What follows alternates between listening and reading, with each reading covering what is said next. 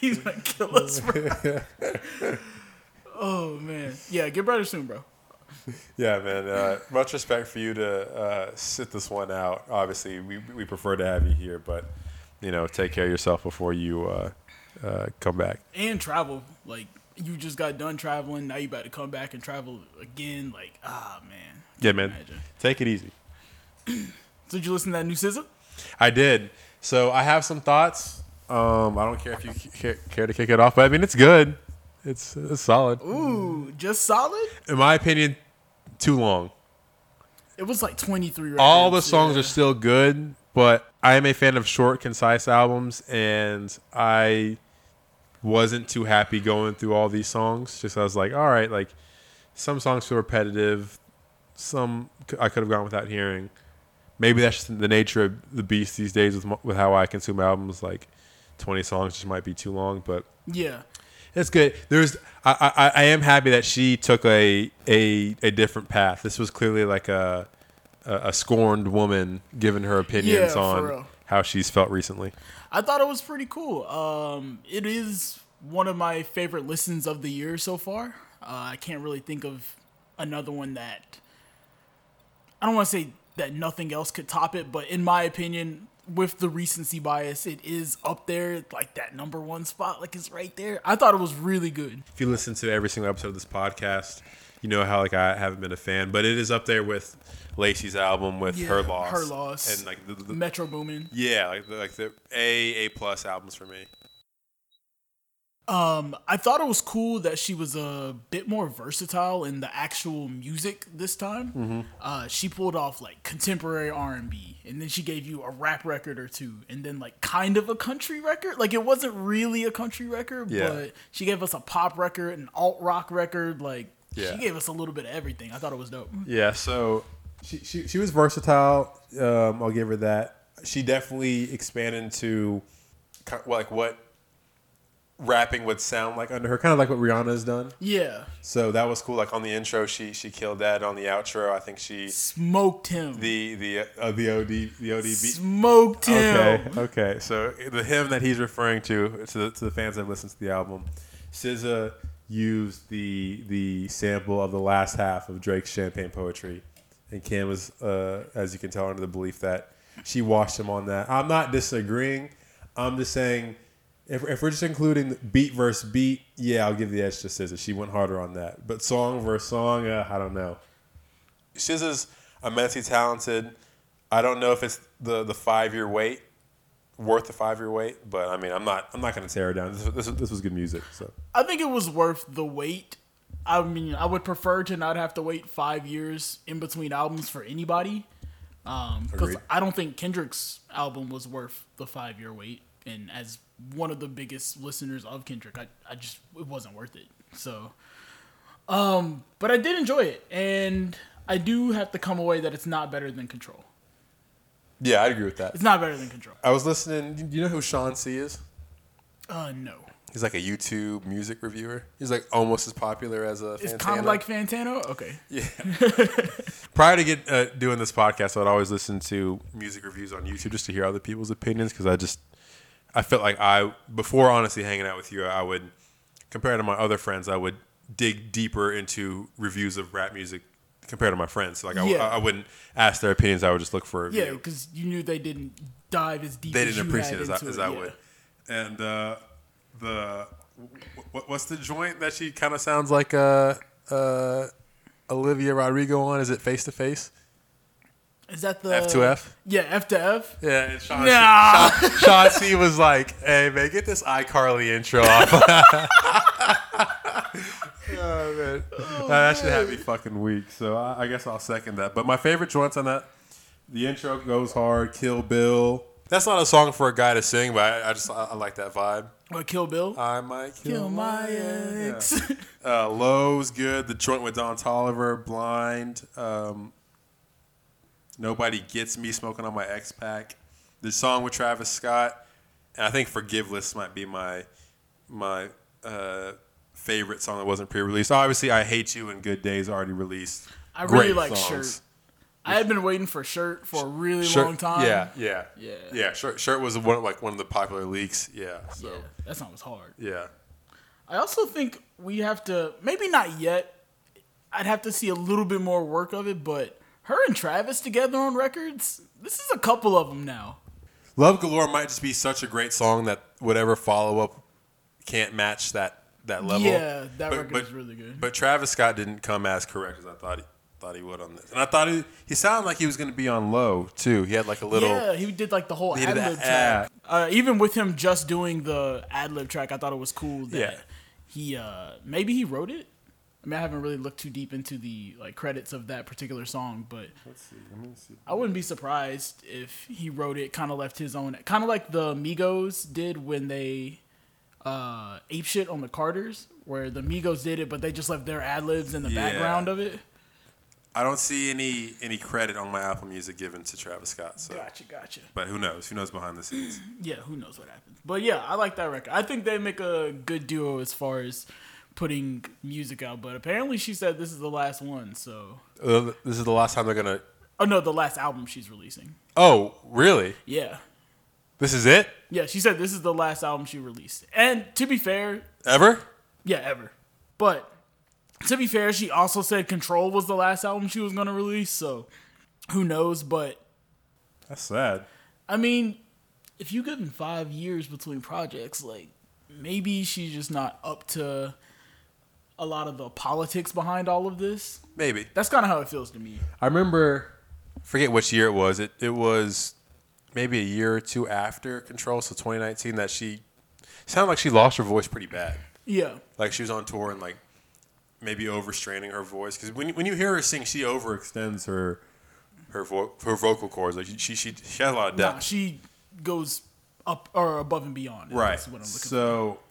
Maybe it's too much of a physical strain on her, which makes sense. That's why I think being a rapper or musician generally is one of the best professions in the world, because if you have that freedom to make an album whenever you want, when you want, who in life doesn't want the autonomy to work? Yeah, exactly. When they feel like it. So especially in a creative field too, yeah, somewhere where you can just take your thoughts and experiences and then express them in that manner. Yeah, you can go hard in the booth for or the booth of the studio for 5 or 6 months and then take 3 years off. Exactly. Let me go do whatever I want to do. Yeah. So I mean, that's kind of sad to hear.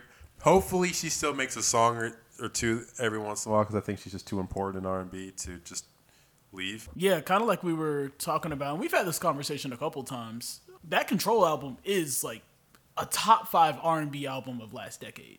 Yeah, I mean, it's... If not the best. Yeah, at worst, it's 5th, but it's in that discussion. But it's one of the best albums of that decade, any genre, period. Yeah, you're right, of any genre, period. I'm trying to think if I had to name that 5.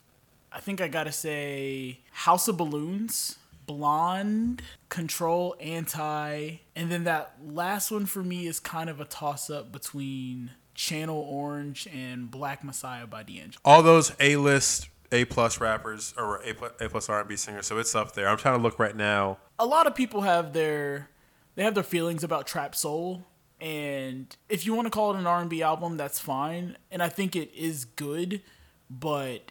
While it did do a lot as far as revolutionizing sound, I don't think that it lives up to the other ones as far as quality. Which one would you say is definitively the best? Definitively the best of all 5 of those, I would probably say Control. Okay. I think there's merit to be given to Anti as the best, and then a lot of the other ones for me are just as good, but I feel like they're more impact-based than how I actually feel about the album themselves.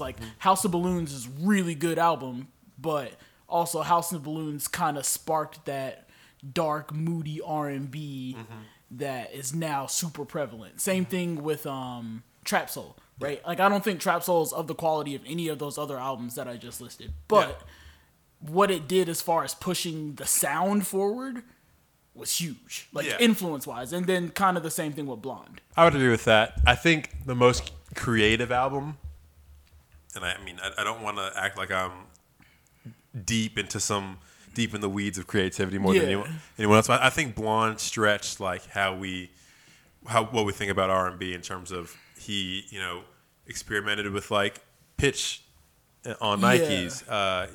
Pretty much get 2 songs in one with Nights. Ivy with. I can't imagine what it was like talking to Beyonce and being like, "Hey, I'm gonna have this R&B song, and I want you to sing backup for me." Yeah, like that's crazy. That's nuts. And then having these interludes with his mom talking about drug usage, so the Facebook story. Yeah.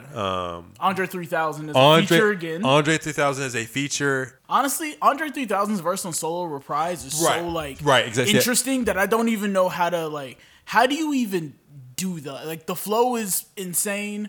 The way that he kind of ties in everything as far as the usage of the word "so low" and the phrase "so low," and then he wraps it up at the end talking about his experiences as being a really creative writer that did everything by himself, and now that's not really how. Did he work too hard? Did I work too hard? Yeah. Oh man, yeah.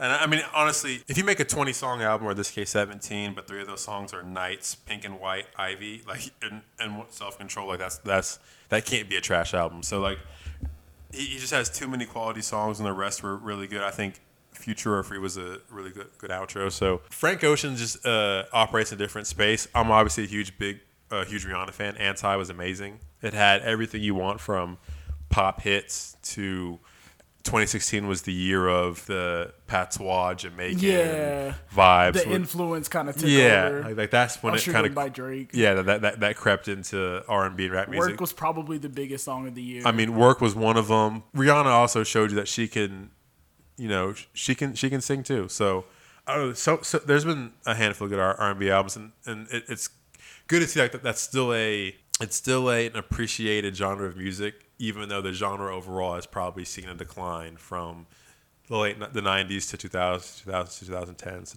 to the 20s. Yeah, I feel like it's starting to incorporate so many other genres that I think it's kind of getting lost a little bit, and I think that kind of ties into what you were talking about as far as how music has been progressing. For example, indie and alt pop are now, subsects of R&B. Yeah, right. Whereas, previously it was just this is standard R&B and that's it. Right. We didn't really get into the rock bag or the country bag or whatever it may be. And I think that's kind of what sets Anti apart as well. Kind of similar to what I was talking about with SZA's new album, where she just kind of experimented with a lot of different things. Rihanna did the same thing, where you got some, classic gold school R&B, and then you got 2016 contemporary R&B as well. You got records that she was rapping on. You got the indie record, the cover of Tame Impala. Yeah, same old You got mistakes. Desperado. There was so many different sounds that she experimented with on that album, but still managed to tie it in very comprehensively. It's good to see that there's still people that have that taste for it and that still kind of push it forward. Would you throw Beyonce's Lemonade in there? Are you a Beyonce guy? Oh yeah, I like Beyonce's Lemonade. I like Lemonade as an album for sure, but I don't love it. I understand why other people love it for sure. I don't want to ignore the quality of it, but I just don't I don't see myself going back to Lemonade to, listen to. It wasn't made for me. I think that might be the best way to say it. Yeah, I think that is just because, quite frankly, I'm not a black woman that's been wronged by another man. Yeah, that's what I'm saying. So I can't, and that's how I felt listening to the SZA album. Even though I did share with you today, SZA makes music for the women that probably are the problem. 1,000% the problem. Zero accountability taken. I can't relate to what SZA's going through and how she lives her life, nor can I relate to Beyonce having to deal with her high-profile relationship being put in the public and being wrong just for her to kind of, sit back and do nothing. I'm super happy that women have these anthems just like men do. We all enjoy a good Future anthem. Nah, gotta have it. We enjoyed, relationship Drake, or not, you gotta throw some Future on something. We enjoy Drake being extra misogynist on What a Time to Be Alive and her loss. So exactly. I mean, we're and then go back to your girl and be the little spoon. Yeah. So Beyonce, in my opinion, has always been the dominant performer. She's she's the only person that can challenge Michael Jackson in terms of you're seeing a superstar. Yeah. A+. I agree with you 100%. Every dime you spend to go see Beyonce retail is worth it. Speaking of, I don't know if you saw that, but I think like 3 hours ago she just announced a tour. Oh yeah, so like that's like I saw Taylor Swift's numbers over the past couple weeks were insane. Like she is notches above Taylor Swift in my opinion in terms of like from what I've seen in concert, like on YouTube, better. Like yeah, that performance ability is Netflix, like a completely different. That Netflix documentary that she had of was it like Homecoming? Yeah, Homecoming. Yeah, that shit. There's a reason they went to her for that. Like, right. So like that's. I think you can make the argument that she might be better than Michael Jackson, which could be a hot take. But yeah, her music just doesn't move me to the extent it moves other people. It's great. Like I've enjoyed so many Beyonce songs, but no, I agree with you. I think Rihanna, like you said, moves me a little bit more, or I feel like I can relate a little bit more to her music, or I can put it on in more situations that I find myself in that aren't necessarily centered around women. Now, would you say this is like would you agree with that? Like this is like attempt to be like kind of toxic? I don't know if toxic kind of, but like I feel like she tried to, but I feel like on a lot of songs she called herself a loser. Like yeah, like there was a lot of times in the music that I don't necessarily say she's a loser, like, but she kind of pitied herself a little bit, and she didn't really get into the I'm better than all, like she did like on SOS. SOS comes on and she's like, yo, I'm better than all of y'all. I sing better than all of y'all. My career's better than all of y'all. I just did my body up. I don't care that my body's fake anymore. Like I was like, all right, cool. She's talking her shit. And then the next song was like, yeah, I'm going to go kill my ex because, like, he found a new girl. Yeah, she goes back and forth because then she's kind of like that. She's arrogant again on Low, at least the first, like, minute or so. No, she was talking. Yeah. So, I don't know. I mean, I think this is, if she was going to change direction, this was a good area for her to explore. Because, I mean, she looks different. She's, feeling different after all this commercial success. Yeah. So, I'm sure she has a level of confidence that she probably never like felt before. Like on Control, she was talking about how she wished she was a normal girl. How I mean, the interlude of her grandma just talking like how she's just misbehaving. She's stupid for for a previous relationship experiences. Yeah. So even like Supermodel is full of like, oh, you left me for someone you find more attractive. Right. Like, I wish someone cherished me. Yeah, exactly. Yeah. Right. So I don't know. I mean, it was refreshing to hear. I think this was good. I'm honestly just happy the last 3 months in rap have been, we've been spoiled from Nav to Drake to. You're gonna find a way to throw Nav into these conversations. Yeah, man. Things are looking bleak, man. Like the first 6 months of this year, nothing was hitting for me. No, I was really concerned about music as a whole. I was like, man, it just isn't. Not concerned, but like it's tough when the heavy hitters aren't actually. They're not doing their job. They're not pulling their weight. Like, I always expect we're going to get at least 2 heavy hitters a year, right? And when we get those 2 heavy hitters, like those are going to be the marquee albums that ride throughout the entire year. Yeah. And we got Honestly Nevermind, and it just didn't do that. And granted, he came back with Her Loss and redeemed all of that. I don't want to take that away. But there just was, aside from Steve Lacy, there just wasn't that album in the first 6 months of the year that I was like, oh, this is incredible. Yeah, like what defines 2022? And people are gonna say like I know we have a good friend that's like, what about Larry June? What about what about Vince Staples? It's like they're good, but like neither of those albums would define this calendar year. Like when you think back 3 years from now, who dropped in 2022? What dropped? Like what was on repeat? You're not gonna think of. Larry June and Vince Staples. No, I agree. Larry June was number 2 in my Wrapped. So, like, I listened to so much of Larry June. But, again, like you said, it's not going to go back and be defined as this was the album that took over the entirety of the year. If you had to say what that album is at this point, I guess I don't think there's anything that high profile that'll come out in the next 2 weeks just because it's the fourth quarter and Christmas is happening. The industry kind of shuts down. Nah, yeah, this like SZA probably dropped as late as you would want, a big artist to drop. Yeah.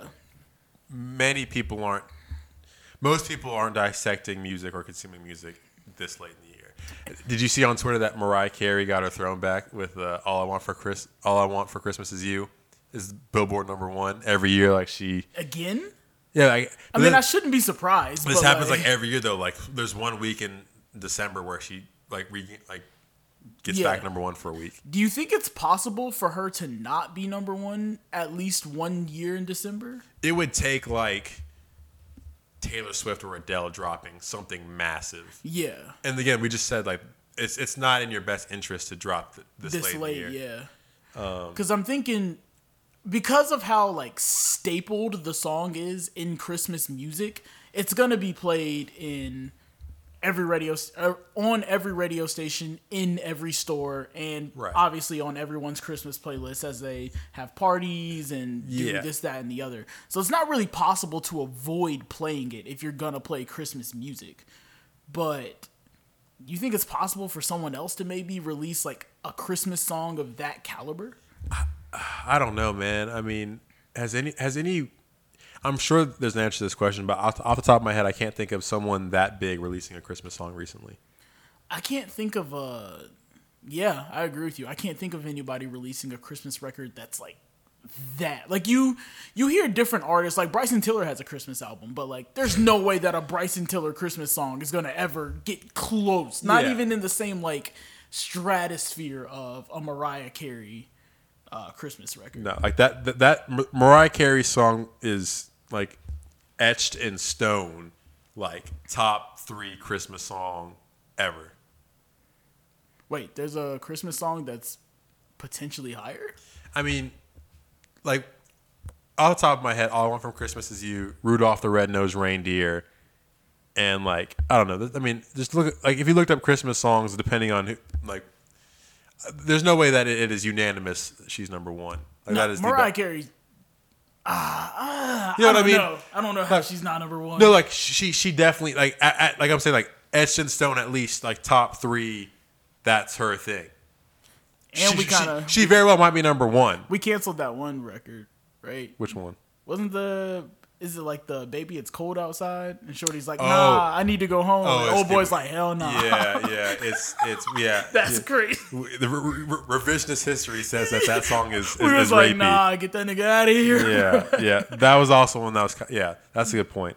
Let me look this up. Top Christmas songs of all time. I used to work retail when I was 19. Oh, Michael Bublé, It's Beginning to Look a Lot Like Christmas. That's up there. It's beginning to look a lot. Yeah, like. Yeah. That's up there. I will say, Mariah Carey seems to have cornered the market in, like, this is the more, or I guess I wouldn't say corner the market, but like this is the most upbeat Christmas song. Yeah, it's kind of the one that you can put on and like dance to a little bit. A lot of Christmas songs are like very laid back, like Boyz II Men, Let It Snow. Yeah, like it's like you put it on while you're decorating the house. Nat King Cole. Yeah, it's beginning to look a lot like Christmas. Like that's not, you don't dance to that. Like Mariah Carey, I think of that song. I think of like the NBA on ABC. Like like everyone, exactly. And it resonates with each. Like it's an undeniable bop. You're right when you say that. Like there are some Christmas records that I think are made by some like black R&B legends that we know and we lock into every year, but they may be Boyz II Men's Boyz II Men's not getting Let It Snow's not getting played in it's not getting played at your corporate Christmas party. Yeah. So, and honestly, like shout out to her for pairing a Christmas / love song like that. I mean, it's a sentiment that we all can relate to. It's like, all right, like all I want for Christmas is to be with someone I care about. Yeah, nobody wants to be alone on the holidays. Yeah. So I mean, shout out to Mariah Carey. Shout out to SZA. Big shout outs to SZA. Honestly, I'm just happy that music has redeemed itself. I don't know what this means for 2023. Like, I don't know if Kendrick has dropped, if Beyonce has dropped, if Drake has dropped twice, if SZA has dropped. What does that mean for the first 6 months of next year? So The Weeknd has been like teasing something coming. Man, I'm so hot and cold on that guy. Go ahead. My thing with The Weeknd is I feel like he's starting to drop a little too frequently now. It's not so much as a consumer, I want to hear as much music from The Weeknd as possible. But as someone who also is a fan of extremely high quality music, and not to say that his last projects haven't been high quality, I know that you and I differ on that, but I would like you to take a little more time and keep pushing things in the way that only he can do with his sound, or give me the most high quality project possible. Yeah, I think he's too good to be dropping frequently if that means quality goes down. He is a top 10 at worst artist in the world. He's an A-list artist. Like he's a he is multi-country he's superstar. One of those. Yeah. Nah, you did a Super Bowl show. Like once you get into Super Bowl territory, like you different now. Yeah. I could potentially see a Tyler drop. He drops what every? Does he do every 2 years? I think every 2 years. I think he gave us Igor. Igor's 19. And then 2021 was Call Me If You Get Lost. And Flower Boy was 2017. So yeah, he's got a decently consistent record at that point. Yeah. So I guess we have the appetite for Tyler. What other rapper have it? I mean, maybe Cole drops, but you never know with that guy. You never know. Travis. There's no way we don't get a Travis record. Oh yeah, Utopia. That's definitely coming in. Yeah, he'll probably drop that. I would guess late spring, early summer. He just seems like a type of guy that needs to have music out when there's people out. No, I get you. And obviously with the whole Astroworld thing that happened, probably trying to get a little bit of separation from that before he really drops out. Because I think one of the things with Travis, is that the music he makes is really good in shows. And obviously coming off of that event, it's going to be hard to, market a show the way he used to. Like it used to be, oh, this album is fire. I can't wait to hear this album in an arena with 50,000 other people that also want to hear this album at the same time as I do. Right. And I guess that's kind of I don't know how you just jump back into that. Yeah. Yeah. So, I mean, so I'm 100% expecting Travis to drop. Maybe Don Toliver. I can see Don Toliver. He dropped a single recently, which I wasn't a fan of, but I think the way I see his career trajectory is that he's like an artist on the come up that he needs to have as much traction going. I think, not this most recent album, what was the last one called? Heaven or Hell? Heaven or Hell? Heaven or Hell was great. That's my favorite of the two. The next one, what was that called? With the black and red album. I feel bad because I went to go see it in a show too. It was good and it grew on me, but I don't think it had as many. I hate to make everything. Life of a Dawn. Life of a Dawn, for sure. I think it was a little bit more personal and into his life, but I think Heaven or Hell was like, here are these hits. Like, yeah. And he was hitting you with hit after hit after hit. You're like, whoa. I think he needs another album that kind of focuses more on like what is radio friendly, because like he's starting to become like I don't know what space he occupies, but he's starting to become like the ideal hook. Yeah, see, that's the thing. I don't want him to become because I assumed that was going to be Roddy. Like, I thought Roddy was going to be the one that everyone came to in this decade to like, yo, I need a rapper on the hook that can also be melodic. Let me go grab Roddy real quick. Kind of what Travis was the previous decade. Mm-hmm. And I didn't want Don Toliver to just like fall into that where it's like, yo, we love you on hooks, but like when your album comes out, we don't really want to hear it. Yeah. Yeah. Like, you don't want to oversaturate yourself to that point where like you're being asked to do other people's stuff, and then you do your own. Like we don't want you. So would you argue T-Pain fell into that space? Maybe. T-Pain was also like 15 years ahead of his time. No, he was way ahead. T-Pain would be a heavyweight artist right now.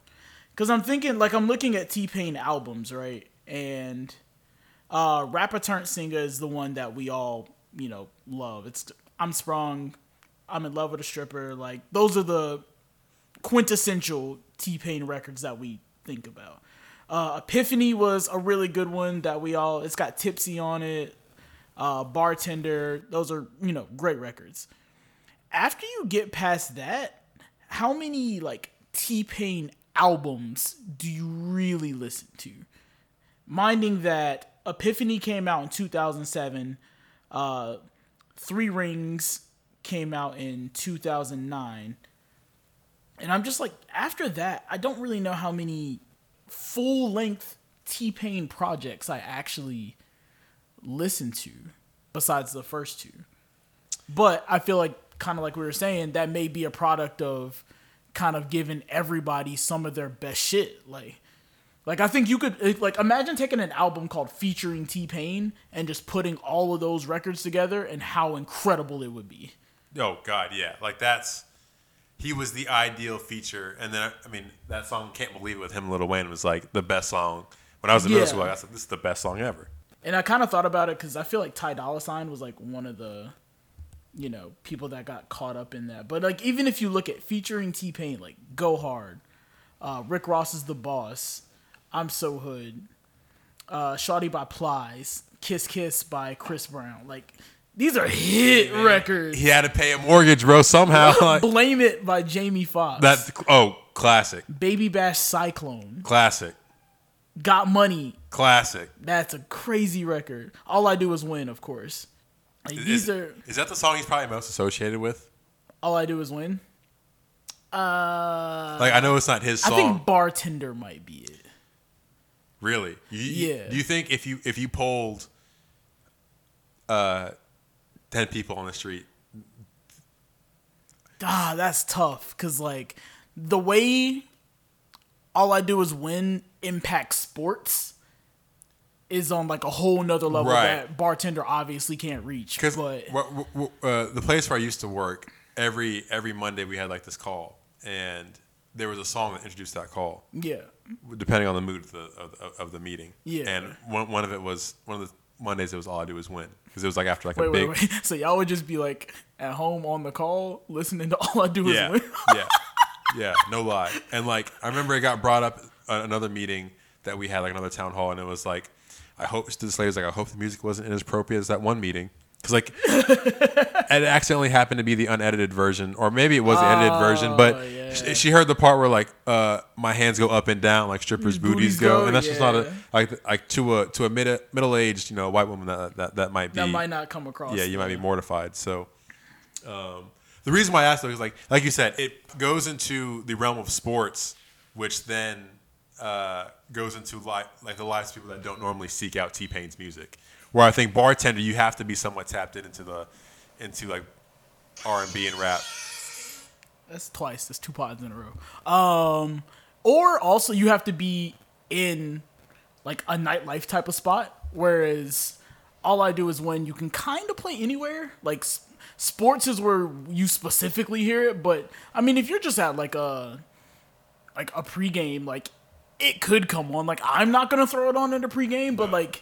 I could see it being put on depending on what kind of setting you're in. 100%. Whereas like Bartender is the song that I would more than likely put on at a pregame, but again, in like general public, it probably doesn't resonate the same way. Right. I would prefer Bartender, Can't Believe It, Blame It.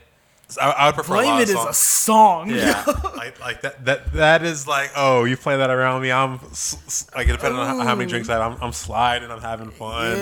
Yeah. Trying to get in your bag, that is a song where, I mean, come on, like that we've all been there where it's like, oh, like I'm getting too loose because I've had too much to drink. Like I'm feeling like, come on.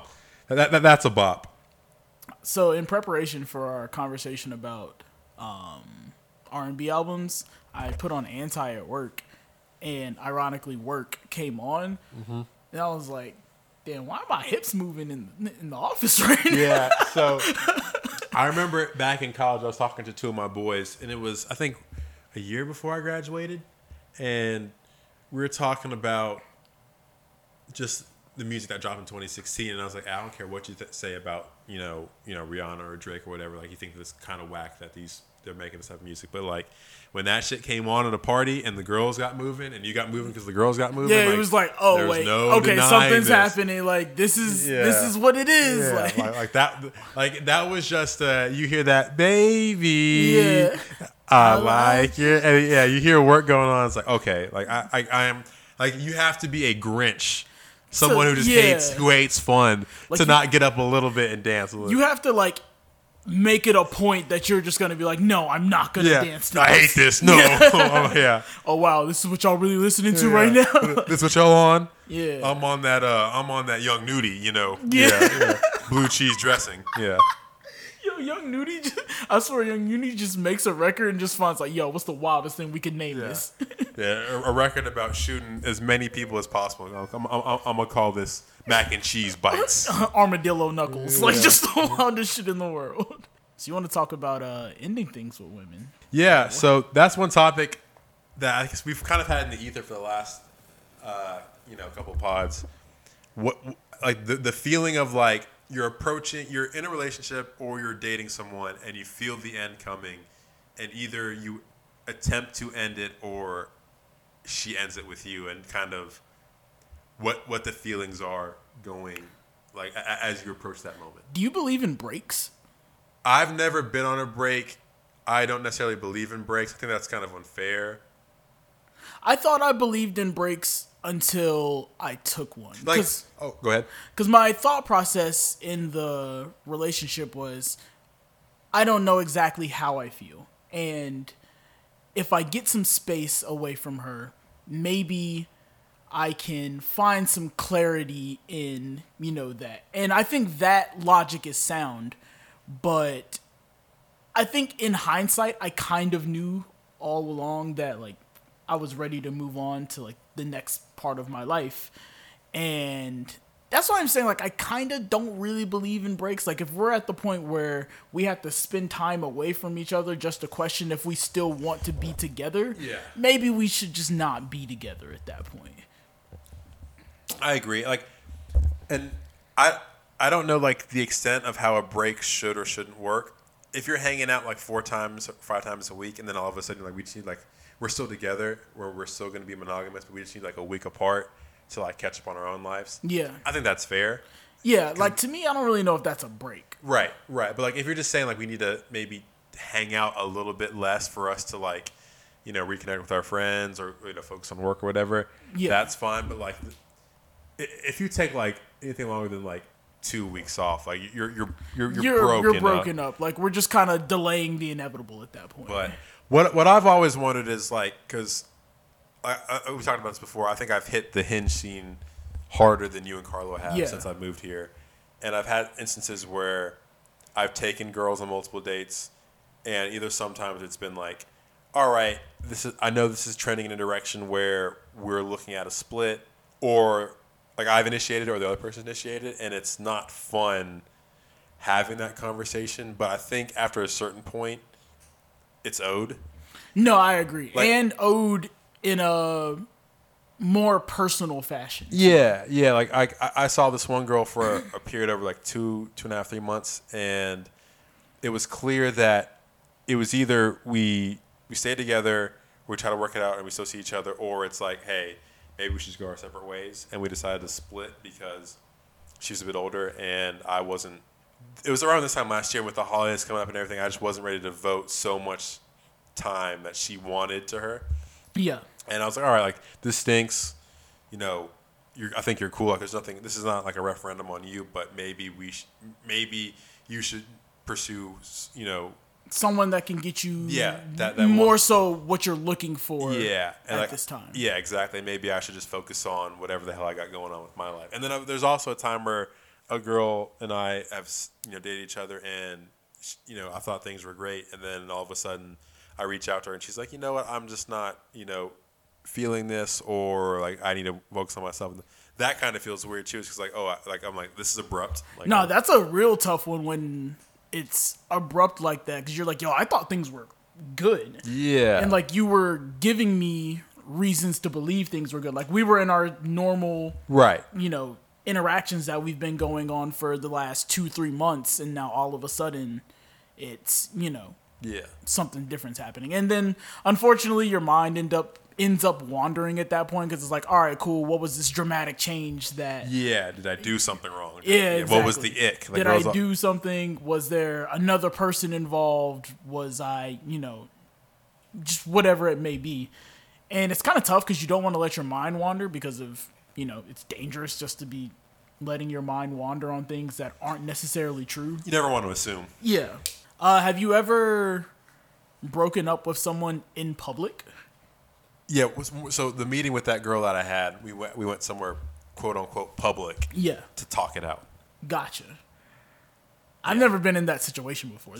It was weird because I'm just not a fan of like having those serious conversations in front of other people, just because like I don't want. There's serious conversations that I don't think people should eavesdrop on.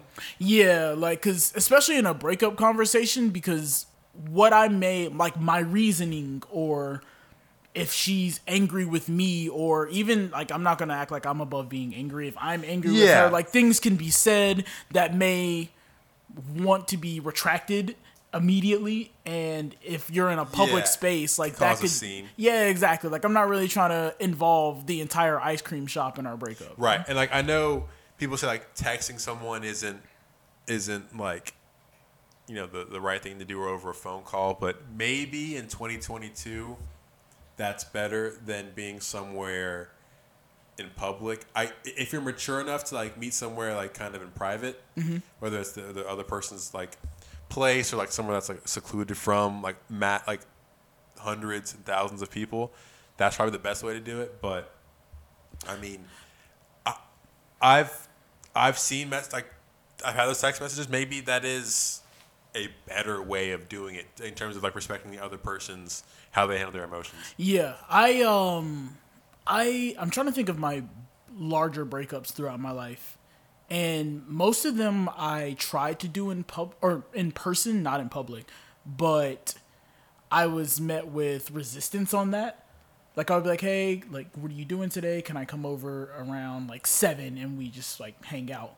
And they'd be like, things have been kind of rocky lately. Like, what do you want to talk about? And I'd be like, well, now I kind of got to tell you. Like, I don't want to lie to you at that point and be like, oh, I just want to like see you, and then get there and be like, nah, it's over. Like no one wants to.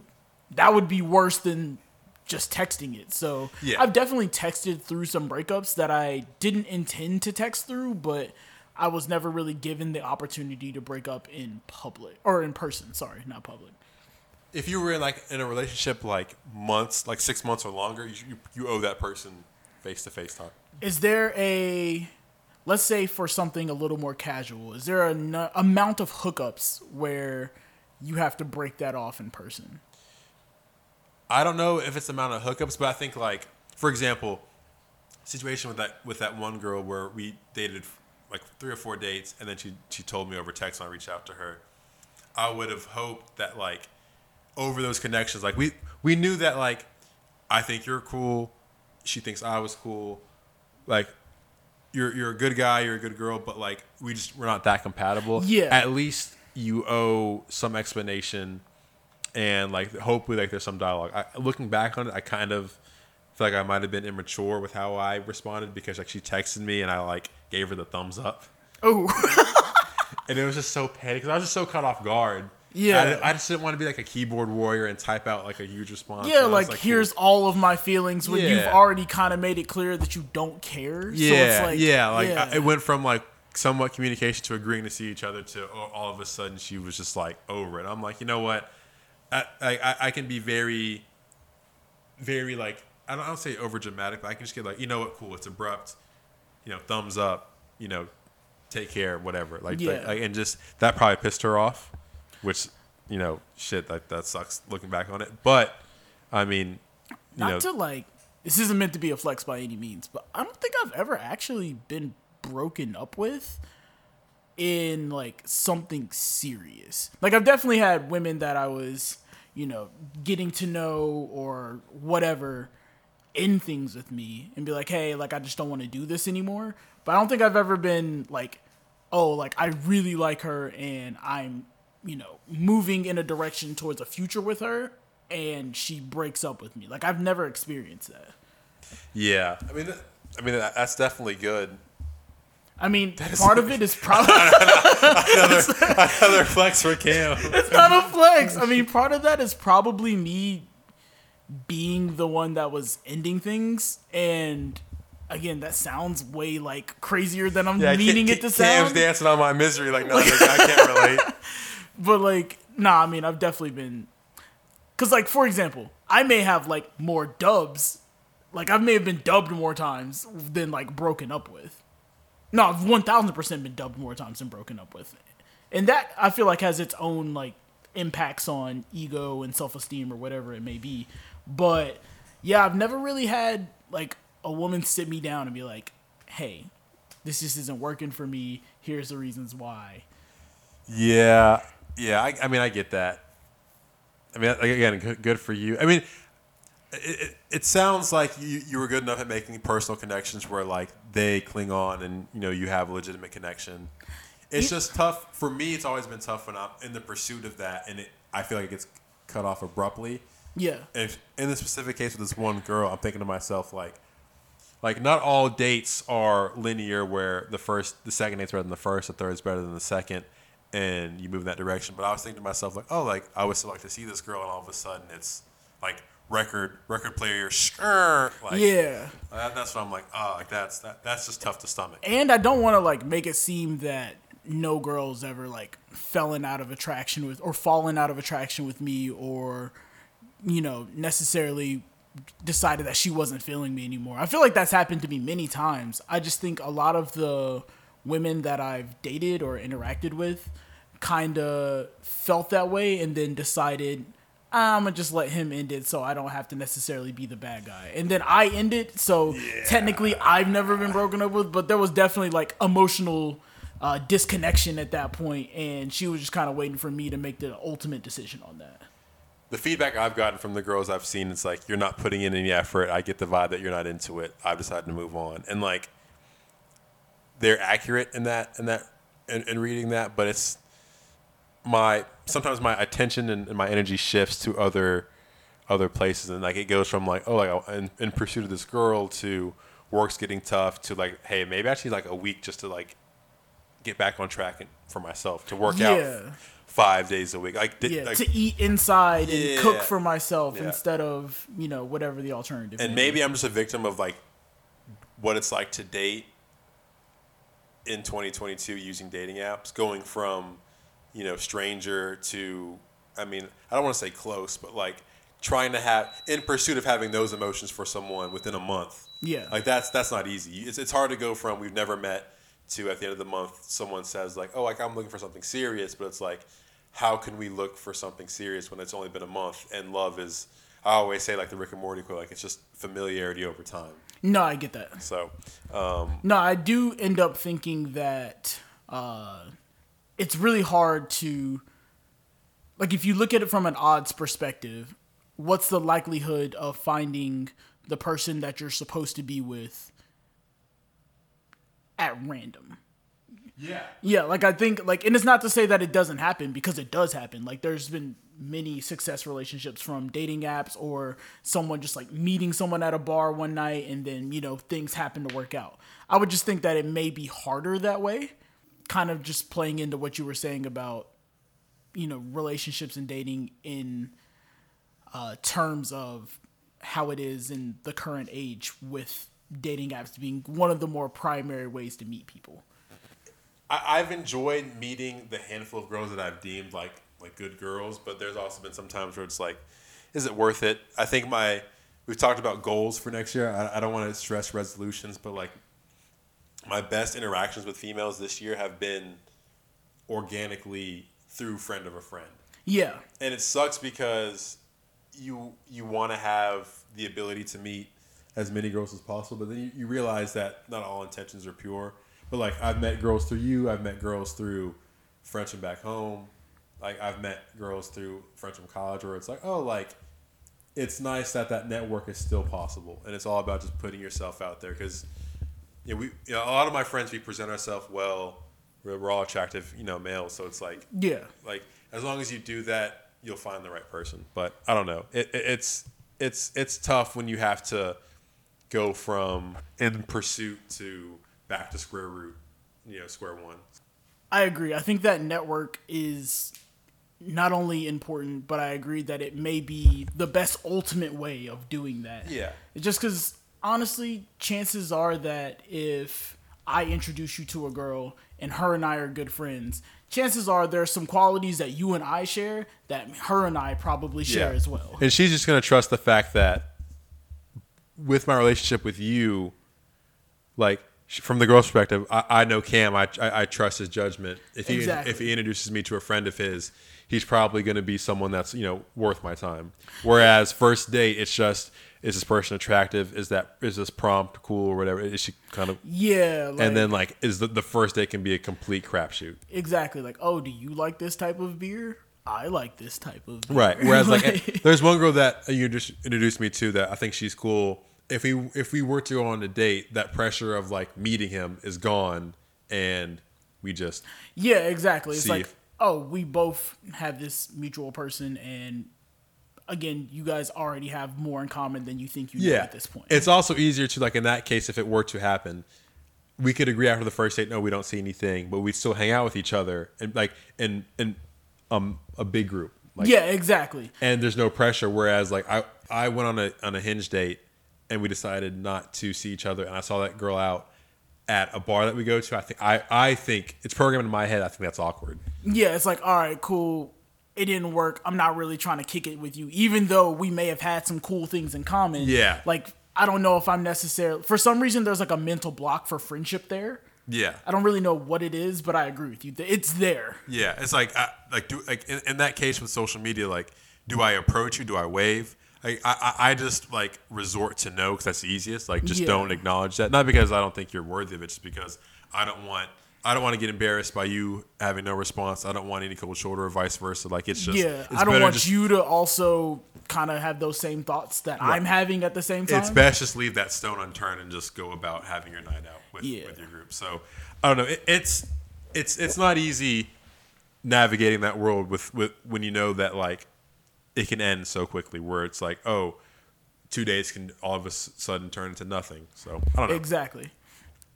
But yeah, I guess we can get into the world of basketball if we have nothing else to speak about. Do you have any other topics pre-basketball? Not particularly. I haven't been watching a lot of hoops lately. I mean, I feel like for me, when I say I haven't been watching a lot, because I watch way more than the average person, that's still a lot of basketball. But it's looking like the league is just weird right now. A lot of parity. I have no idea who's going to win the West. Absolutely no idea. No clue. I don't think any. Honestly, I think whoever wins the West is probably going to get clobbered by the winner of the East. I think the Celtics and the Bucks are the two best teams in the league. Yeah, I just don't think that there's any way either team can even remotely compete with either one of them. I do want to talk about, if we're going to revisit some of our predictions, I mentioned how the Brooklyn Nets were going to be a force. That that looked like a terrible take 2 weeks in. That's looking good now. They're 8-2 in their last 10 games. Now that they're healthy and Ben Simmons has his sea legs under him, he looks a little better, yeah, for sure. Well, a lot better rather. A lot better, but he's not by no means would I call him an all-star or superstar, but his job in that role is to get 18 points, 6 rebounds, 7 assists. If he averages that, he's good. And I think a lot of that had a lot to do with who was actually surrounding him. It's a lot easier to get those assists when you're passing the ball to, TJ Warren and Joe Harris and Seth Curry, who are on the perimeter or able to create for themselves, versus trying to give it to Royce O'Neal and be like, yo, Royce O'Neal, do something. Or Nicholas Claxton, he doesn't have the greatest touch, can't hit free throws. You know what I'm saying? Your impact on the game is a lot less when you're that caliber of player that needs talented players around him or play finishers around him to actually make his job easier. And kind of the same thing for, him scoring. It's a lot easier for Ben Simmons to score when you have to either commit to, for example, KD and Kyrie are on the court, right? Mm-hmm. That's already two super dangerous scorers. Now you add one of a Seth Curry or Joe Harris or Patty Mills, for example. You add one of those dudes onto the court who's also a knockdown shooter. but can create a little bit. The floor is a lot more spread, and now it's easier for Ben Simmons to just be in the post and maybe get a one-on-one look. Right. The expectation there was that he's athletic enough, his handle's good enough for one-on-one in space. He should be able, and he's big and strong enough that he should be able to get a quality look and finish that at a rate enough where he can get in the high teens, maybe low 20s a game. Especially with the matchup problems that he causes due to his skill set and the size. Because, aside from maybe, the Raptors or Boston, how many teams really have the size to put, a Jason Tatum on KD and then also find someone of, appropriate size and defensive capability to put on Kyrie and Ben Simmons. Yeah. Do you have enough size and foot speed with a guy that's 6'10"? Yeah, if you're the Heat, right? You put Jimmy on KD and you put your biggest player on, you put Jimmy on KD and you put a center on Nicholas Claxton. You got to put a guard on Kyrie. So who are you throwing? Max Strus, Gabe Vincent, Kyle Lowry, these are your options to put on Ben. And if Bam is guarding that center, then you're kind of SOL. Yeah, exactly. But at least to your point with the Celtics, it's they have Tatum, Grant Williams. Grant Williams isn't a great defender, but he's a big body. Grant Williams and Jaylen Brown. He kind of has that very specific brand of defense where you can put him on a Giannis in the post, and of course it's still Giannis, but he's so big and strong that Giannis can't just move him. And that's ideally what you want with Ben Simmons. At least Ben isn't going to go straight and straight to the rim, overpower you. When Grant is there. The problem, though, is like you said, your best wing defender is going on KD. Yeah. Your best guard defender is going on Kyrie. Now you have to be in a position where is this third defender quick enough to guard Ben Simmons, and is he strong enough? Exactly. That was the part of Ben Simmons that always intrigued me because in transition he's unstoppable, but in the half court, if he were to do one dribble head down, go to the rim, who's getting in front of that? Because his handle is really good, and his vision. Yeah, so there was a lot of appeal there. Plus with the fact that, KD and Kyrie on the wings, Joe Harris, he has a lot of help. So, it's cool to see that the Nets are at least not the dumpster fire that they were to start the season. Now, I'm not forgiving anything that happened at the beginning. I think they do have a lot of. They're all kind of knuckleheads, and that it could turn for the worst at a certain point. At any given moment. Right. It's very combustible. But as we're watching some NBA TV right now, the Pelicans, they kind of look like a run right now. 8-2 in their last 10, and 18-9 overall, tied for the first spot in the West. That's nuts. And with a bunch of young players. And I think that's what I like about them so much. They kind of remind me of the Grizzlies last year, but I feel like they could go further than the Grizzlies did just because, well, one, the West is in a really shaky place right now, and two, there's just something about that group. Actually, no. Maybe the better phrase, instead of the Grizzlies last year, the Celtics last year.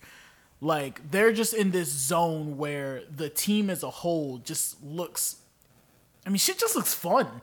They look like they're having a good time. They look like they're out there really playing for each other. They have really good floor balance.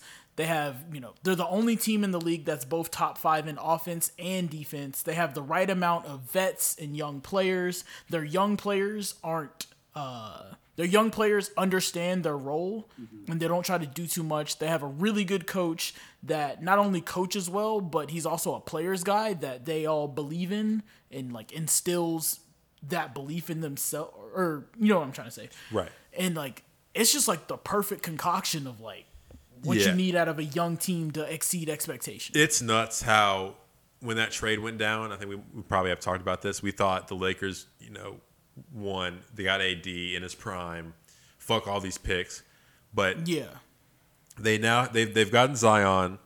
They've gotten Brandon Ingram, who's emerged into a star. They traded for CJ McCollum, and they have the Lakers' top pick, which is probably going to be an immediate impact player. Yeah. Plus, Alvarado, good gritty guy. Yeah, Jonas exactly. Valanciunas, anchor in the post. Like Alvarado can like run a second unit. Yeah. He doesn't necessarily have to be a starting point guard. Because like realistically, if you look around the league, there's not a ton of great backup point guards. Like No. I would argue Alvarado is like a top 10 backup guard in the league. Which is weird because Maybe higher. you would think, statistically speaking, given the amount of the good point guards in college basketball, and just that being the position that's most likely occupied because due to the height restrictions, like if you're a point guard, like there are people that are point guards walking around Charlotte. There aren't people of that. You can't say the same for people who are centers. No, I agree. So you would think that there are just more point guards just readily available. So the fact that that's actually an issue makes you think that, like what's going on. But yeah, like they have a good roster. They're kind of deep.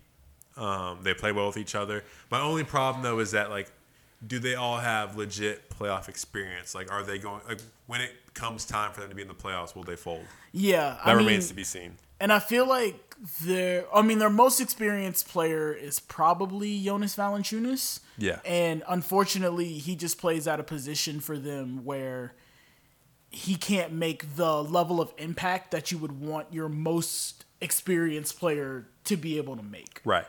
Like if you have that as a wing player that's really dominant on the ball and they're able to, get into their offense effortlessly, then like cool. That's what you want your most experienced player to be able to do. Unfortunately, with Jonas, and again, great player, but just dependent on other people making the right plays, dependent on being in position for an offensive board or whatever it may be on that side of the ball. You can't just give Jonas the ball and say, "Hey, anybody in the league, go get us a bucket against." Right. Did you have any thoughts for or against Zion's dunk against the Suns last Saturday or last Friday? I liked it. I did too.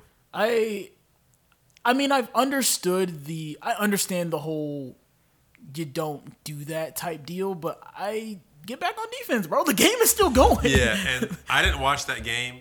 I listened to a podcast reference the situation, and from how that last like 20 seconds went, like the Suns tried to score on the Pelicans when shot clock was turned off. So the Suns had their ability to like run the clock out too. Yeah, exactly. The game was decided. So then the guy said, "Hey, if you're gonna try to score on us when the shot clock's off and we have the opportunity, why not?" Yeah. And also you have to think that like these guys are part entertainers too. Yeah, exactly. Like sure, you might not like that shit, but think of the kids under 13 and under who from the rest of their lives get to say, "I saw Zion do this." Do a windmill dunk to literally beat the buzzer. Yeah, and if you're a starved New Orleans, Pelicans / Hornets fan that, was big on Zion, hasn't seen him play because he's been injured, and if you're Zion himself, just to give that moment, like just to fucking do it. Yo, just to flex, bro. Like, I'm him. That was fun. I mean, that we all want to see Zion do that, and I think that's just kind of a cool way to see it go out. And honestly, from keeping it a stack, I do not like the Suns. I will watch them on TV because I think they have a lot of good basketball players, and I do enjoy like seeing how they work with each other. Yeah. But a team with Chris Paul, who's I think the dirtiest player in the league, or one of at worst, and washed. That on top of Devin Booker, who I like his game. If I could play like a player in the NBA, it'd be closest to a guy like him. Yeah, that's the game I would want to have. But he is also very, doesn't show up when you need him. Like against Luka, he just gets cooked. And then the whole DeAndre Ayton, like it just seems like the story of a guy who just does not want to be there. Yeah, it's weird with Booker because before they went to the finals, I would have never been like Booker's a diva, and since they've been to the finals, he just feels kind of diva-ish to me. And, like, I don't think that's the nature of who he is. Like, when you see him off the court or, like, they do, I guess, like, in-depth, like, interviews or, like, the video, like, visits with him or something like that. Like, he's got, like, an old-school car collection. And, like, he seems kind of like an old-school kind of guy, but on the court, man, he just seems like a diva. I wrestle back and forth. I've always told my friends back home, I'm not sure if I talked to you and Carl about this, because Devin Booker was the same high school graduating class as myself, class 2014. I said to my friends, he has the trajectory of a high school basketball player that everyone dreams of in terms of top 20 recruit, 5-star, goes to Kentucky, plays on a legendary Kentucky, like the 38-1. Like you think like that was a loaded team to go to the Suns, have the immediate success of drop 70, dates a supermodel superstar, emerges into a top 20, like then gets another superstar to play with him. It feels like now we're in the finals. It feels like from 18 to the point now, like it's. I mean, I don't know his life. I don't know what his downfalls are if he has any, but it feels pretty damn linear. Yeah, it's like trajectories through the roof. Yeah, so it's like, damn, like that's the path you kind of want to follow. But to your point, you see things like, I never thought of him as a diva because he's mama mentality, that type of guy. But he dated Kendall Jenner. He's close friends with Drake. He does a lot of things where it's like maybe you are kind of enamored with that lifestyle. So I don't know. I mean, immensely talented guy. I think he's emerged to I think he's a legit star, maybe even superstar in this league. But I think I put him in that radar with or that class with AD where he needs another superstar with him. No, I agree with you. I think that, like you said, Ayton doesn't feel like he wants to be there. And even if he did, Ayton to me doesn't feel like that player that can take you to that next level. Like he's going to be he's a solid defender. He's a pretty good rebounder. He's a decent scorer. Like he's a good all-around center. Like he would be a top 10 center in my opinion. But at the same time, he doesn't have any like next level ability that is like, okay, he's the best rebounder in the league. We can depend on that. Right. He's the best big man defender in the league. We can depend on that. Right. He's the best big man scorer. Like he doesn't have any one thing that he's just so good at. Exactly. Like it's either like with Book, it's like he'd be a great 1B to Giannis's 1A. No, I agree with you. And if he's the 1A, he'd be, maybe AD could be, the perfect 1B to him. Yeah, like I could see, like to me, Booker does a lot of the same things that Chris Middleton does, who happens to be on the screen right now. But he does a lot of the things that Middleton does, but just at an elevated level. Right. Yeah, exactly. I trust Devin Booker to get me a shot with late in the fourth, 2 minutes left in the playoff game. Not that I don't with Middleton, but I would trust Booker a little bit more. For sure. What do you think about the Lakers? I know they've been. We always got to talk about them. We have to, bro. I mean, they're controversial is not necessarily the word I want to use, but they're just they're the biggest market in the league, but also they have one of the the biggest player of all time that is now fallen from grace. Seems a little aggressive because like his reasoning is just age, right? It wasn't like he fell off or anything like that. And it's interesting because like they win the games that they're supposed to win. Mm-hmm. And I don't think you can take that away from a team, but these two most recent losses are just kind of disheartening when you think about a team that you're hoping was making a turn for the best, and then you have these two really bad losses back to back. It was Sixers, AD missed free throws, then who else? It was Celtics, also some free throw things. Yeah, so Celtics most recently, then the Sixers. Because like Celtics were up 20, something like that, double-digit lead. They gave up that lead, and then the Lakers gave up their double-digit lead overtime back, and then like that's just really disheartening, especially for a team with. Oh my God, that's a bucket and one? Ooh. A team with that many vets and that, it's LeBron led. You have veterans in AD and Westbrook, and it's like, damn, like, losing by giving up double-digit leads is like you have to know how to close this game out. Yeah, exactly. Like, we have too many players that have the ability to close out games that we shouldn't have to deal with this. Right.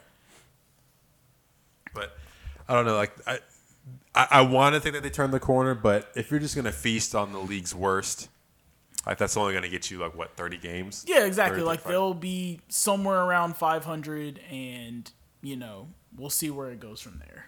But I still don't believe they have the ability to really go deep into the playoffs or be a contender.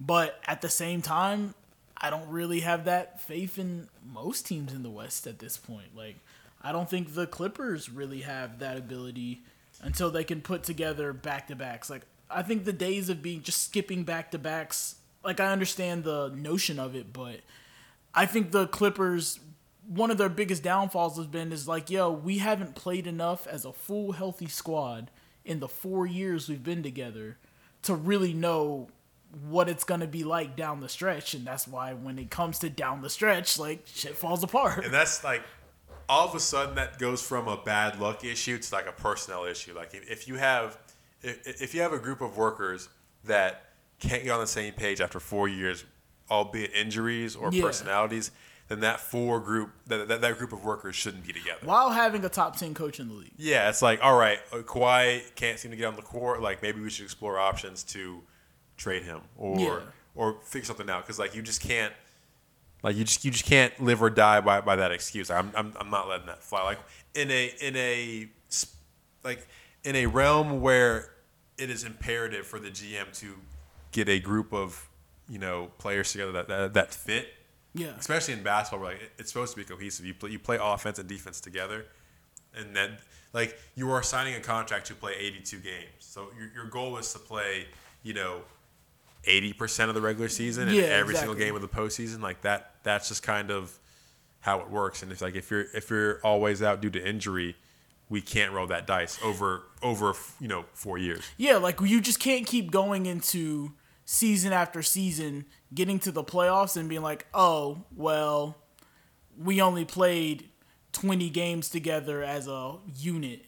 Like, you know what I'm saying? Like, at a certain point, that just can't be an excuse anymore. Yeah. Yeah. So, I mean, I've never believed in them, because even when they were healthy in the bubble, like they still fumbled a 3-1 lead. Yeah. So, I don't know. And, like, I know we have a joke about, like, we joke about Doc, and, like, that's damn. Yeah, that's kind of crazy. Chris Middleton he's been hanging around Grayson Allen too much. Yeah, he was like, nah, I'm giving you. He's been hanging out Grayson Allen too much. Or do you think his step over? Do you think Dylan Brooks' step over was enough to warrant him tripping him? Because like I personally feel if someone stepped over me in a basketball game, like, I can't just let you step over me like that. But Dylan Brooks kind of had his hands up and was like, yo, I'm not really trying to, like... Yeah, I mean, this was an intentional grab of the leg by Middleton. Yeah. This is on Middleton. Yeah. For once, Dylan Brooks looks like he was trying to, like, legitimately be in the right. Yeah. That's a first. Any other teams you want to talk about? The Raptors are trash. Okay, so, again... opinions on this podcast are spawned by other opinions that we seek. We're content-consuming human beings like everyone else is. I was listening to the Ringers NBA podcast. What do you think of the take, being a Raptors fan? One of them mentioned that not now, but in the future, they have to figure out if Scotty Barnes and Pascal can actually play together. I don't disagree with that take at all. I think you have to figure it out, because I think Scotty came in as a wing player who was going to be a really good defensive anchor that had the ability to do everything. An elevated Draymond, in a sense. Like a Draymond that could go get you more points. Essentially what his calling card was when he came into the league. And he had his Rookie of the Year season. He was, he won Rookie of the Year. Things were great. And now he had those expectations of, okay, we know you can get 15, 5, and 5 on any given night. Mm-hmm. Let's see you go get us 20, right? Right. And they put those expectations on him, and I did too. Like, I thought he was very much capable of that. And maybe he is having a sophomore slump, but to me, it's been made very clear that if Siakam's going to be this 25, 8-8 guy that is, doing incredible things, I don't think Scotty can also perform at that level as well. It was a lot easier when Siakam was like, yo, I'm just out here to score and be the main focal point of our offense from a scoring and finishing side versus him actually facilitating everybody. And it puts you in a weird place because Scotty is much younger. Siakam's like 28, and Siakam doesn't at this current moment have the ability to elevate to the best player on a championship team. So looking at a big picture, who do you side with? The young guy that is talented and can, potentially elevate in the future, or the older player who has less years to work with, but is pretty close to a ceiling. How old is Siakam? Siakam's 28.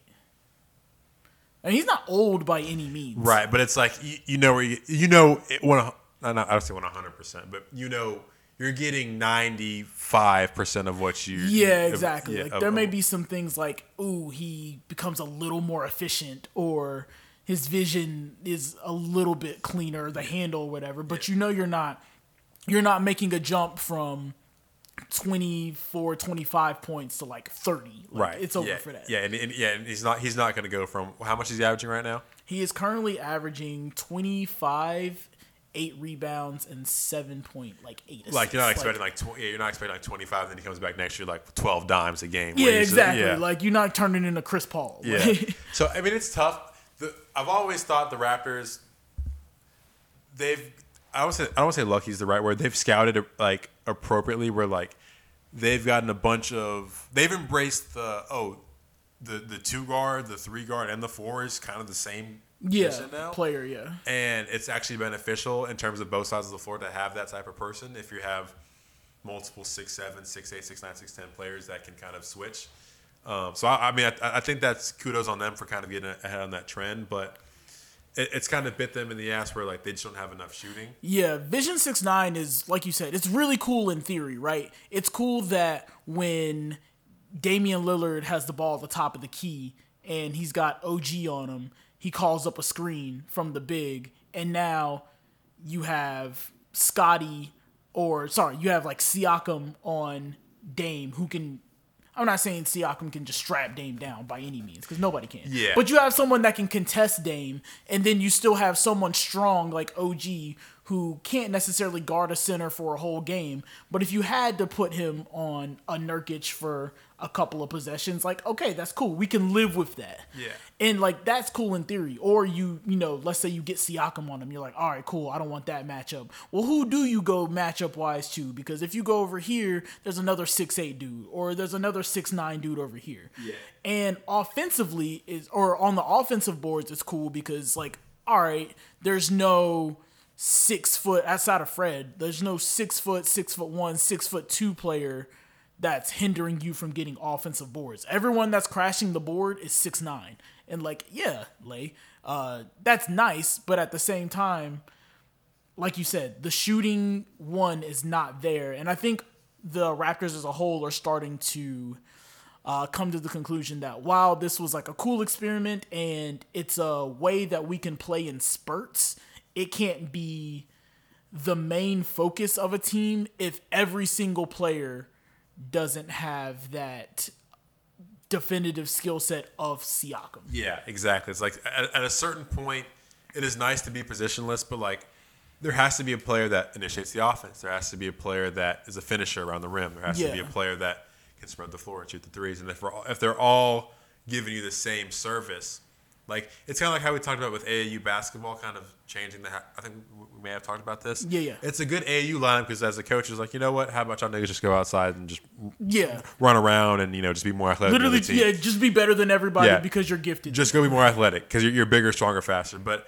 in the NBA, where like all these guys are super talented and they've simply just everyone at this point has played too much basketball to be outsmarted or out athlete. Like it's just like teams can negate that. Like you can have players who aren't as nearly as athletic that can use their headiness or their IQ to get around that. So I agree with you.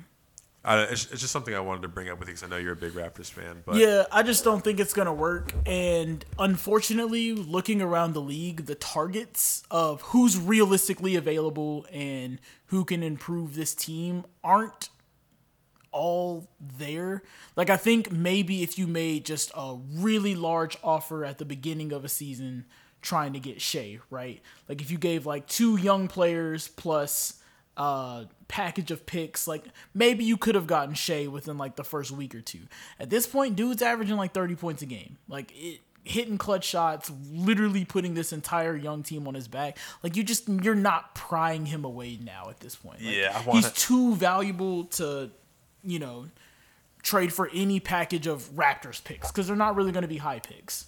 No, they're not. Like, if you're going to trade for picks, I mean, the Thunder have the most picks, but like, what other team that could possibly...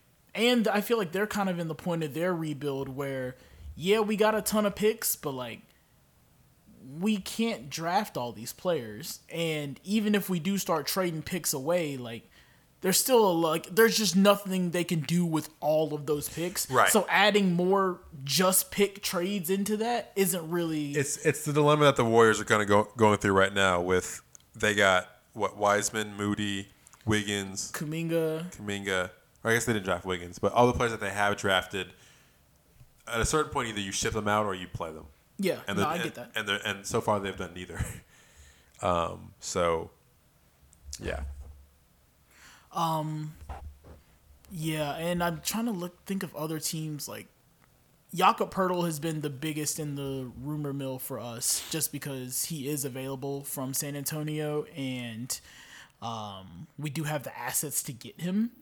But that asset is gonna realistically probably have to come at the cost of Gary Trent Jr.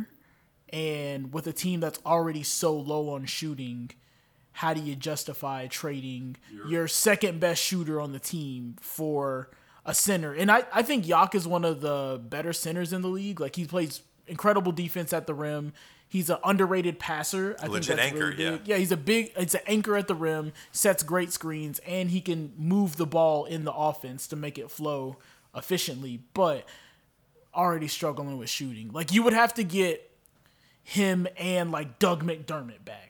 Now, like, if you get both of those, and it's like, okay, cool, now we can maybe try to, or like him and Josh Richardson. And like, maybe at that point you can part ways with the Gary.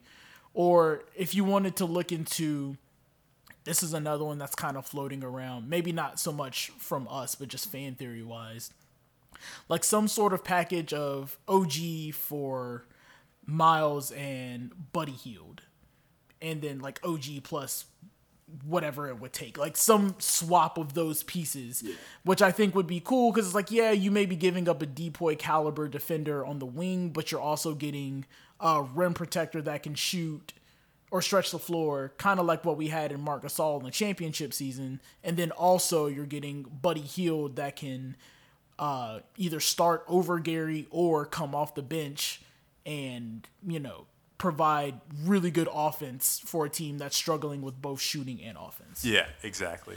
So, I mean, I guess this is like the beginning of like trade season, like December for the next 2 months. There's going to be a lot of teams reevaluating how like the construction of their team and seeing who they can get and who they can get rid of. So, I mean, the Lakers are obviously a big player. Raptors, Thunder.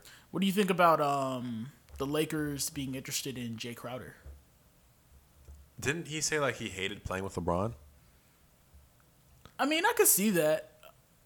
I don't know if it was so much he hated playing with LeBron, the person, or in Cleveland. Not so much the city, but like just the way that team was put together, and like I think I heard a quote saying like he hated, like he attributed his dip in 3-point percentage in Cleveland with like LeBron's passing. Gotcha. Which is funny because I was thinking about this.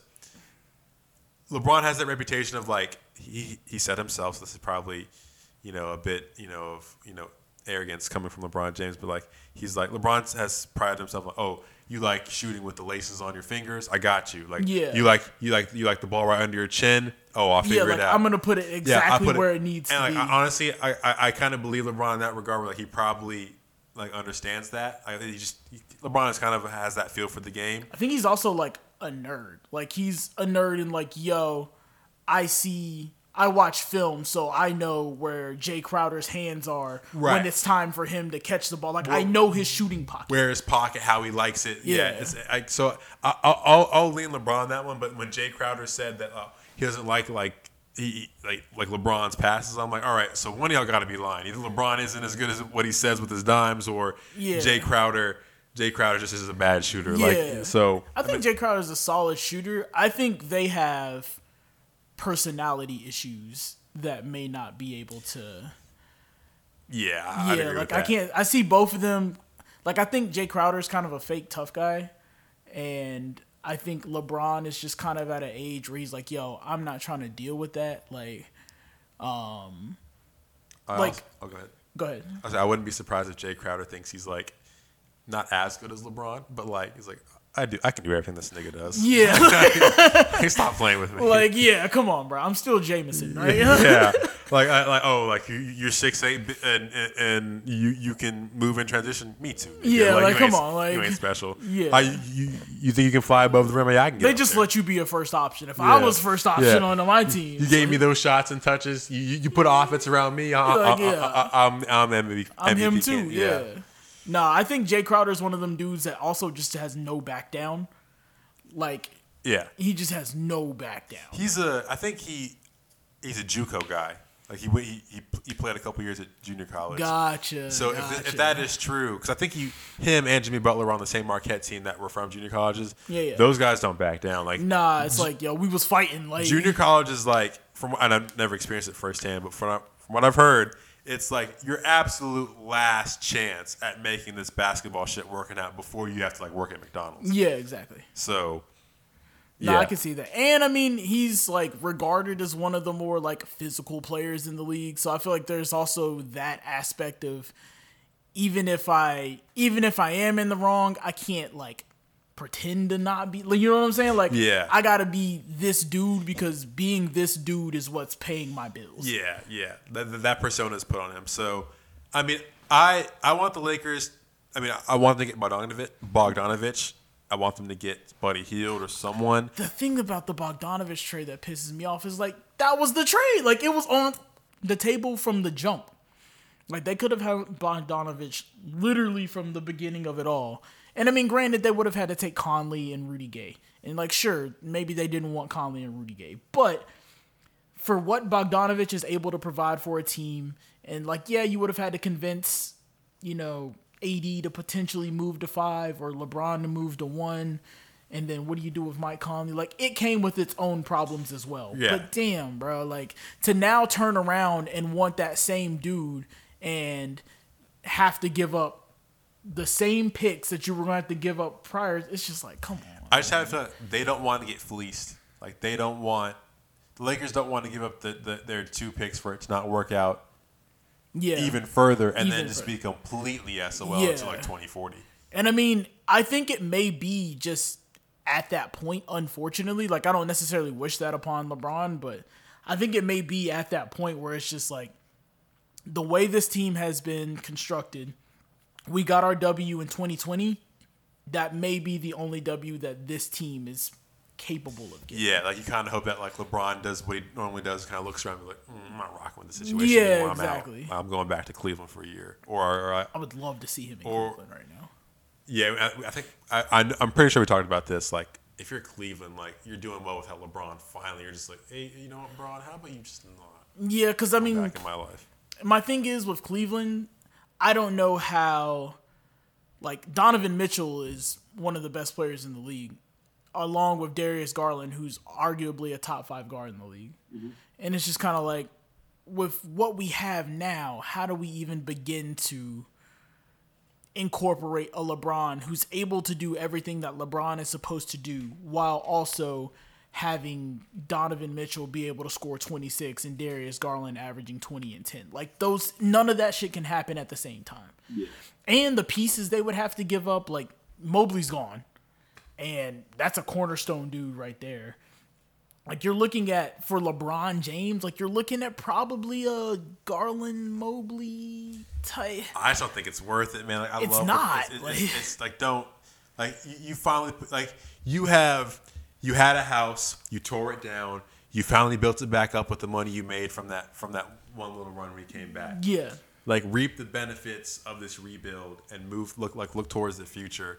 Like, don't ruin it. Yeah, and like, I mean, part of me thinks that LeBron's perfectly fine being in LA. I don't know where his son's gonna go, so like he's obviously gonna go where that is. But Do you think that's a real thing?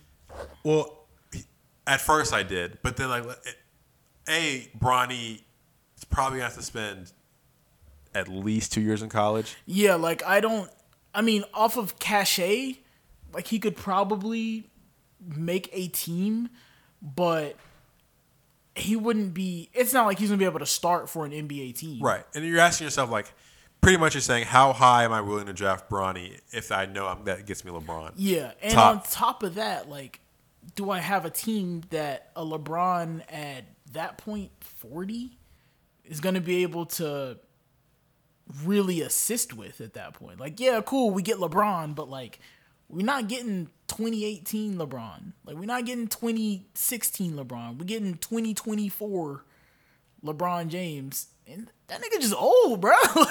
like it is what it is. Like, he's just not going to be able to carry on at that same pace. So am I really going to waste, like you said, what first am I going to end up taking Bronny with, who's probably not going to be, if you do try to draft him that early, probably not going to be in the level of preparedness to be worth a top 10 pick or a top 15 pick at that point. Like, that's something like I wouldn't draft Bronny higher than 10 to 15. That thought's entering my head, but I'm still like, ugh. Like, the Bucks got Giannis at 13. And that's also assuming that another level of progression is made by Bronny. Yeah. Yeah, like, that's assuming that this next year he plays very well, and then his 1 year in college he also plays very, you know what I'm saying? Like, it's not just like him currently right now can just go top 10. Like, that can't happen. No, and I'm of the belief that, like, people have said, like, oh, like, Bronny's only ranked this high because of his fall. I think Bronny's legitimately a top 60 player in high school. Yeah. I think after 30, the difference between 30 and 100 is pretty minimal. Like, gotcha. there are the top 10 play. Like, there was a huge difference between Zion and Kobe White. No, who were like, what, 25 spots in between each other? Yeah, exactly. There's not much difference between Kobe White and whoever the 80th player was, other than the fact that Kobe White probably was just in a better system in a better fit. Or even let's say we look past Kobe White 10 spots further, whoever was 35th, I think Kobe White was top 25, 35th between 35 between 80. It's probably just the similar type of good but not great player. Yeah, exactly. So and I think Brian's legitimate. Like, he's a legitimate high Division I basketball player that probably needs 2 or 3 years. As a UNC fan, would I like to see him at UNC? Sure, he's a 6'3", 6'4", tough, versatile guard that kind of fits that type of, like, he fit the Roy Williams mold of two-way. Late Roy Williams. Gives me a little Drew Holiday vibe. Well, yeah, Drew Holiday, but like, do you remember Kenny Williams? Do you remember Anthony Harris? Like, he fits that mold. So, like, I think he's good enough to play at, some Blue Bloods. But, I mean, is he a top 15 pick? I don't know. Will he ever be one? Yeah. That's a huge question. It's kind of, I think LeBron's spoken on this a couple times. I think he said something about wishing that maybe he didn't name him after him. Yeah, so just because, like, there's no way to live up to the expectations of LeBron James. But, and I get that, but there's also, like, regardless if his name was Michael, like, you still LeBron's son. Like, those expectations were going to be there either way. Yeah. But I don't know. I just hate that his whole career is going to be defined based on his father's. And he could come in and be, let's say, a Drew Holiday or like a Malcolm Brogdon, which is a great player that has had all-star caliber seasons and, have played on the highest level of teams before, and it just, no one cares because it's not LeBron. Yeah. Like, that's tough just because you're never going to emerge to your own name. You are LeBron James Jr. Yeah, permanently. And, I mean, no shade to the kid. I think he seems to be a great kid who has, a bright future of him regardless if he plays basketball or not. But, like, the chances are you live up to your dad, Zero. who was like, I mean, he might not be the greatest player ever, but he's probably the most physically gifted. Yeah. That's just tough. I think I'm good. Did you want to delve into the topic of SZA lyrics popping up on your timeline? Should we give a couple thoughts on that? Some 2 cents. A couple thoughts on SZA. I mean, it's just been my one was watching stories just to see which SZA songs were getting posted. Cause like, all right, F to F. All right, what you really trying to say to me right now? Yeah. Like, you fucked him because you missed me? Like, all right, I can't really roll with that one. Because, like, nah. But, like, if SOS is on there and, like, she's just, like, talking her shit to SOS, so, like, I can live with that. Like, that's not too bad. Yeah, exactly. So, I wonder if girls have that same feeling when we post Drake lyrics. And they're targeted. And then do they roll their eyes? Do they sigh? They definitely roll their eyes. Yeah. I almost caught myself posting a lyric earlier today. It wasn't even a Drake lyric. It was a Big Sean lyric. It was from Lucky Me, where it was like, my feelings don't mean shit to none of my goals, so I gotta stay focused. And then I almost hit send, and I was like, nah, like, I'm not trying to have this hit the wrong, like, because I was literally just thinking, like, I was at work, just like, yo, it's been a long week, and, like, I just, not so much didn't want to do it anymore, but I was like, I'm just burnt out right now. And I was like, nah, but that feeling doesn't matter. Like, I still gotta, keep pushing forward. Yeah. And I was like, wait, what if this hits in a really unintended way? Like, someone misinterprets, and then all of a sudden I got a conversation on my hand. Exactly. Yeah. Well, I guess that's it for this edition. Was episode? This is episode 6, 5. I don't know. We should probably be better at that. We'll also figure it out when it drops on official streaming platforms, if we can just count, Hey, everybody that's sending me requests for ads, I see y'all. I promise. I'm working. All ads are welcome. If you want to throw us some gear to be promoted on the show, if we're my loyalty can be bought. So yeah, I take bribes. Yeah, I will sell my soul for your ads. I'll be more than happy to give an advertisement if you're giving me something in exchange. And as usual, fuck Kanye. Yeah, peace. I'm on that. Yeah.